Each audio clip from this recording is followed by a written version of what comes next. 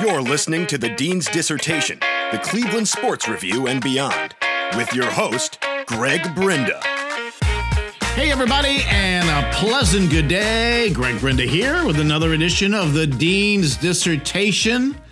I'm going to call this a happy dissertation. I'm going to call this a happy day. Now, a lot of you have listened to me over the years and on these podcasts, and I go, boy, he's just a grumpy old man. Nothing seems to make him happy. He's always complaining about something. Cleveland sports is horrible, and, you know, it's this and it's that, and he doesn't like this person or that team or that GM or that front office personnel or the fans, and, well, a lot of that is true. I raise my hand and I firmly admit that is true to some degree. But I also am fair. I have always billed myself as the fairest sports person on the planet. Now, I'm sure somebody would debate that, and I'm sure somebody would say, come on, Greg, we all know that's not true. Well, I've always made it a goal of mine, seriously. And I'm not making any light of the subject. I try to be fair. And I think sometimes fairness comes with a little negativity. I think sometimes fairness comes with a little positivity. It really depends where you are in the situation. I think it really depends on where you place yourself in all of this and how you go about, figuring this out. I have a certain take about the Cleveland Browns. Part of that has been a residual effect that has gone on for decades that I can't get away from. I can't ignore it. I can't forget it. So that's where everything starts with the Cleveland Browns. The Indians are a different story. They were a bad team early in my life, and it took a long, long time before they got good. Then they went bad again for not a whole long time, long enough though, and now they're good again. So every team comes with a different history. Every team comes with a different perspective and starting point about where you form your opinions. The Cavaliers have always been a favorite of mine. I remember when they came into existence in 1970. I was just starting high school when the Cavaliers came into existence. I love the Cavaliers. Back in those days, unless you went to the game, maybe 10 games were televised in an entire year? Yeah, way back when. A lot of you who are a lot younger you can't even fathom what it's like not having every game on television. Today, every game's on television. So you get to see everything. Back in the day, and, the 70s to me aren't that far back. I guess maybe they are, because it's 40-some years. It was a bonus to get games on television, whether locally or nationally. And that's how it was for every team, except for a few baseball teams that had the good fortune to televise all their games, like the Chicago Cubs, the Chicago White Sox, the Atlanta Braves on, the origination of cable on TBS. Heck, not even all the New York Yankee games were ever televised. Think about that for a while. But as I said, my love for the Cavaliers goes all the way back to the very beginning. And amazingly, in a few short years, the Cavaliers got really good, got to a point where the Cavaliers were favored to win an NBA title. Well, a broken bone in Jim Jones's foot kind of put a stop to that. And, well, we didn't really get to see a Cavaliers championship until a couple of years later, or I should say a couple of years ago. We had some really, really, really good teams in the late 80s and early 90s under Lenny Wilkens with Brad Daugherty and Mark Price and Larry Nance. Great guys, great team, but not good enough to beat the best teams in the NBA. Good enough to become fan favorites for a long, long time. And, that carried a lot of weight, but they just weren't good enough to win an NBA title. Finally, we got LeBron James here. Didn't get it the first time. Left for 4 years. Cavaliers were awful and miserable. Came back. and it culminated in the second year with an NBA title. And a lot of people just wondered, were we going to just have one? Were we going to have multiple? How long was LeBron going to stay? Well, all those things, you make for great topics, make for great subject matter, make for great conversation. But really, it's about the here and now and what can you do for me today. Cavaliers won a title in their second year. We have already relived last year, and this year may have been one of the strangest, oddest years I have ever witnessed, not only just watching the Cavaliers as a fan, as a young fan, but covering the team for the last 40 years. We all thought, okay, there's at least 1 year left in this team. We really don't know if LeBron James was going to stay beyond this year. But the Cavaliers adjusted their roster, did Kyrie Irving a favor, kind of acquiesced to his demands about getting out of here, and really kind of changed the roster. What we didn't realize initially that the guys who the Cavaliers brought in were just not the right fit. They weren't the right fit. They weren't young enough. They weren't athletic enough. They ultimately weren't committed to each other enough. And most certainly, defense was a strange, strange word collectively for these guys. And up until a few days ago, it was the Titanic. It was a ship hitting the iceberg. It was, well, as Kobe Altman, the new GM for the Cavaliers, pointed out, a slow marching death. Yeah. When the GM thinks that you're marching towards death, or walking towards death, or crawling towards death, it's never a good thing. It really isn't. I know there were a few people who thought, oh, come on, it's still early. It's still early February. We got LeBron James. Everything will work itself out. These guys will realize come April that, they got a chance to, ride a championship wave. Folks, I think sometimes you just got to look at the situation, take a step back and go, wow, my gut feeling, my instinct says, this is not going to happen. This is not good. This is really bad. And if things don't change, the ending is going to be something that we're all going to hate. We really are. And just prior to the trading deadline, those few short days leading up to it, a lot of people were speculating about just what the Cavaliers could do or what were they willing to do. A lot of people looked at Kobe Altman and said, okay, Kobe, you made one big trade. You traded Kyrie Irving, the second best player on the team, because I guess you wanted to get out of here. Or refused to play with LeBron again. Or threatened to have knee surgery and would be unavailable for the year.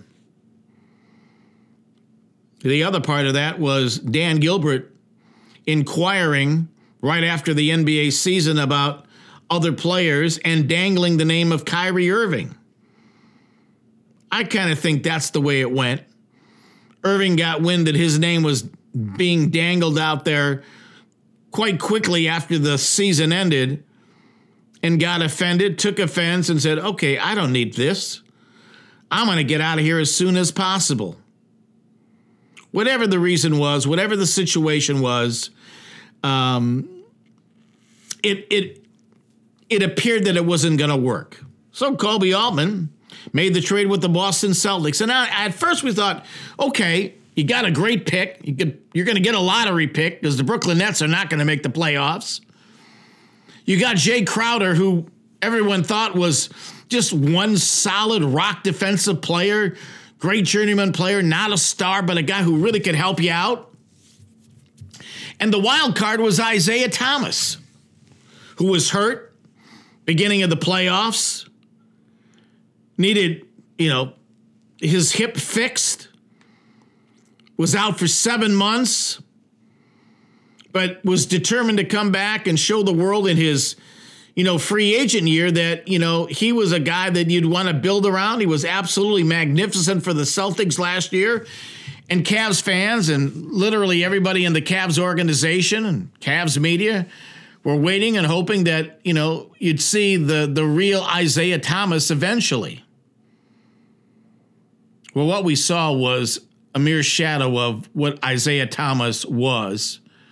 But what was even worse was the fact that when he finally got a chance to play, he became an alpha male, an alpha player, and essentially said, okay, LeBron, it's your team and it's my team. Now, he didn't say that outwardly, but boy, oh boy, if you were reading the tea leaves, if you were watching this team, you had to come to that conclusion that was what was going on here. The problem was Isaiah Thomas was still trying to find his rhythm for 15 games, and he never found it. But on top of that, he became a locker room lawyer. He became a mouth in the locker room. It's one thing for a new guy to kind of settle into the situation, look at the people who were there, kind of try to adapt your personality, the way you play, the style of your play to everyone else, figure out what the coach wants. And again, he also had another issue. He was trying to come back from a severe injury. That again, everybody thought, well, this is a great guy. He works hard, nice guy. He wants to, show the Celtics that they made a huge mistake by trading him. And eventually he'll come through. But personality-wise, he started to wear on the team. He wore on everybody, including LeBron James. He wore on the coach. I was thinking about when was IT best for the Cavaliers? When IT was best for the Cavaliers? When he wasn't playing, when he was sitting on the bench in street clothes, wearing a nice sports jacket and cheering the team on. That's when Isaiah Thomas did his best work for the Cavaliers. Not when he donned the uniform and put it on and tried to become the Isaiah of old. Not when he donned the uniform and started to lecture players in the locker room. And that fateful team meeting of a few weeks ago, I think really sealed the fate, not only for Isaiah Thomas, but for the entire ball club and where eventually it was headed. And it was not, and I mean it was not a good place. Yet again, some of you thought this would all pass, that, these are all great NBA players. They would figure it out.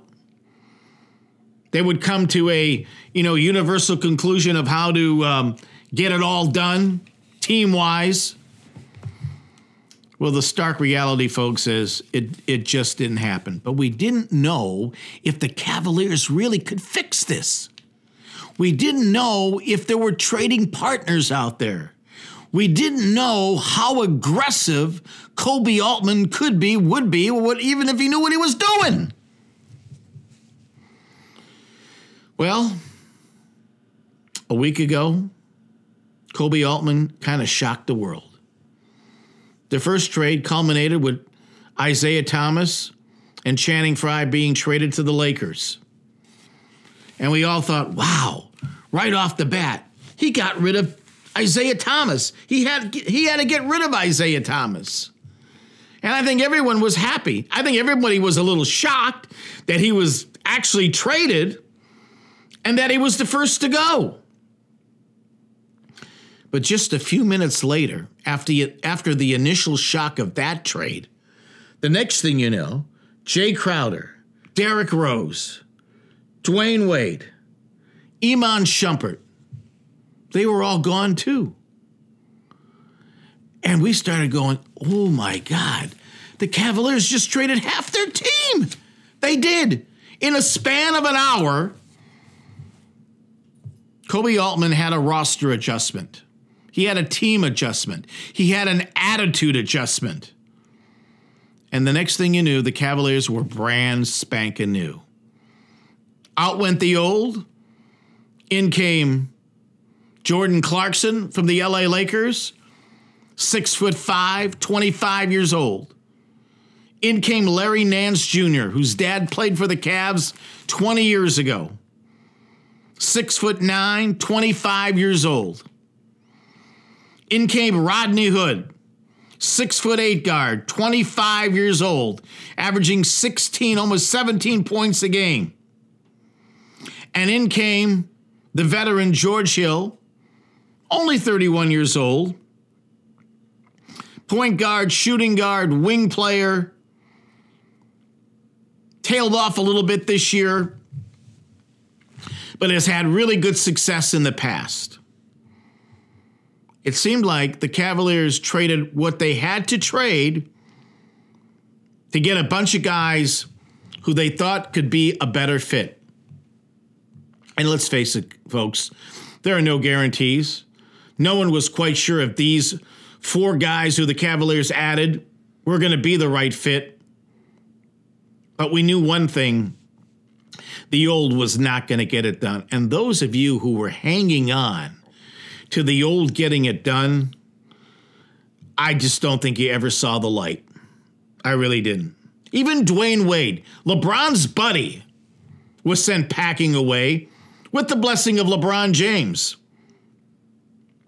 And there have been reports that Dwayne Wade wasn't even happy here, that he missed Miami, that ultimately he wanted to go back to Miami, that playing in Miami was even a better deal than playing with his best friend LeBron James, just as long as it was Miami.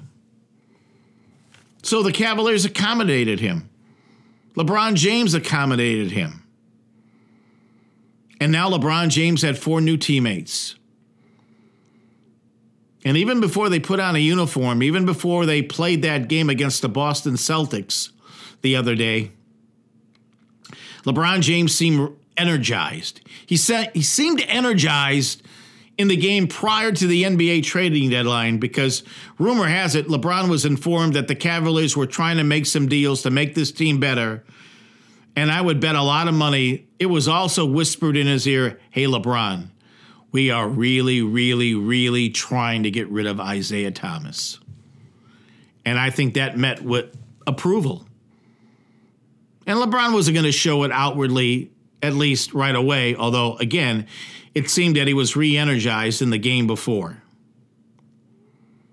So now the Cavaliers had 4 new guys, had about 2 hours of practice, and all of a sudden, in Boston, nationally televised, where the Cavaliers had been trounced 8 straight times until they finally beat Minnesota last week in a nationally televised game, just pummeled the Boston Celtics. The expression on Kyrie Irving's face was priceless. The joy and the smile on LeBron's face was priceless. The Cavaliers had made the deal. LeBron James seemed ecstatic, if not beyond ecstatic. Seemed re-energized that he had some new teammates who seemed to be unselfish, who seemed to be more athletic, who seemed to be, at least for now, and again, we just have a little bit to look at here, guys who would help the team do well. Folks, we got still a long way to go. There's still a couple of months left in the regular season. And you know what? That's a good thing. Because the Cavaliers need to practice with these new guys. And trust me, there will be some ugly games before the end of this regular season. It's going to happen. There will be nights where it will look like they're not meshing. But that's just the natural order of things. That's what happens in the NBA. And ultimately, I don't know how this will all end. It seems to be a better deal. These guys seem to be a better fit. Jordan Clarkson, Larry Nance Jr., Rodney Hood, George Hill, all seem to be working better. Even Ty Lue seems to be energized. Will it culminate in the Cavaliers winning the NBA East? Hopefully.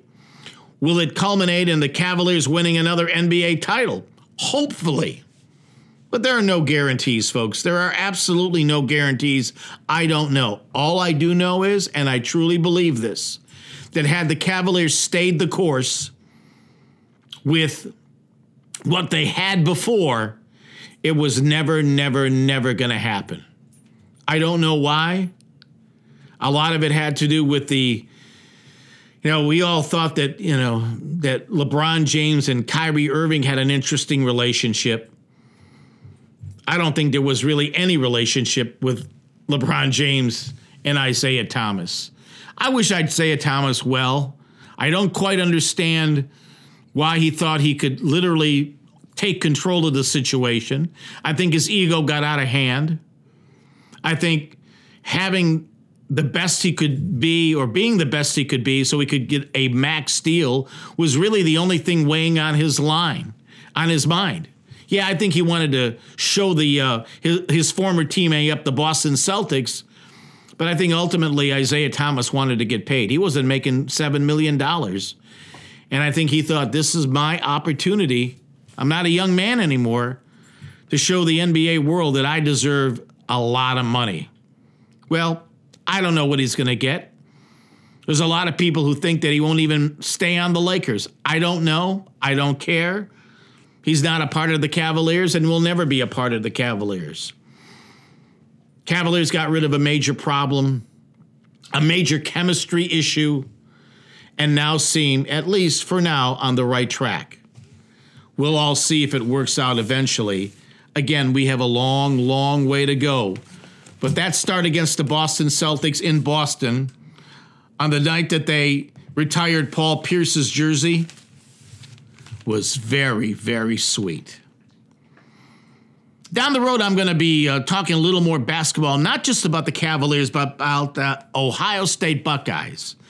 The Buckeyes have been kind of in nowhere land the last couple of years under Thad Matta. Well, Thad Matta is no longer the coach. Chris Holtmann is. I think a lot of you don't even know who Chris Holtmann is. If you don't know by now who Chris Holtmann is, you better. At the beginning of the year, not many people thought that the Ohio State Buckeyes would do well in the NCAA this year. Recruits left. Players on the team left. They were down to walk-ons and a few scholarship players. But here we are, lo and behold, with a few more regular season games remaining. The Ohio State Buckeyes are shocking the college basketball world, and they're shocking the Big Ten. 22-5 overall, 13-1 in the Big Ten.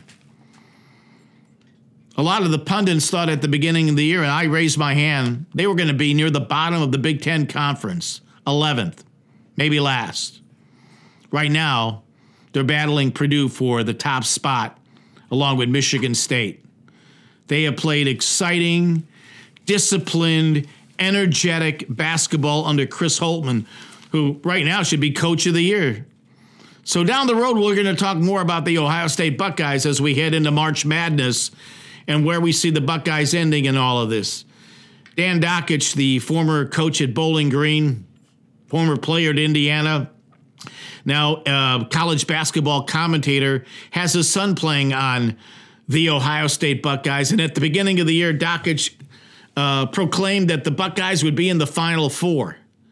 I read that and I go, Dan, what are you saying? I know your kid's on the team, but where are you going with this? He might be a genius after all, folks, because the way they're playing, there aren't many teams that can beat them, and they certainly have done their job. So we'll be looking forward to talking some Ohio State basketball right down the road. All right, folks, that's another edition of the Dean's Dissertation. Hope to hear you and talk to you down the road. Subscribe, rate, and return for more with the Dean.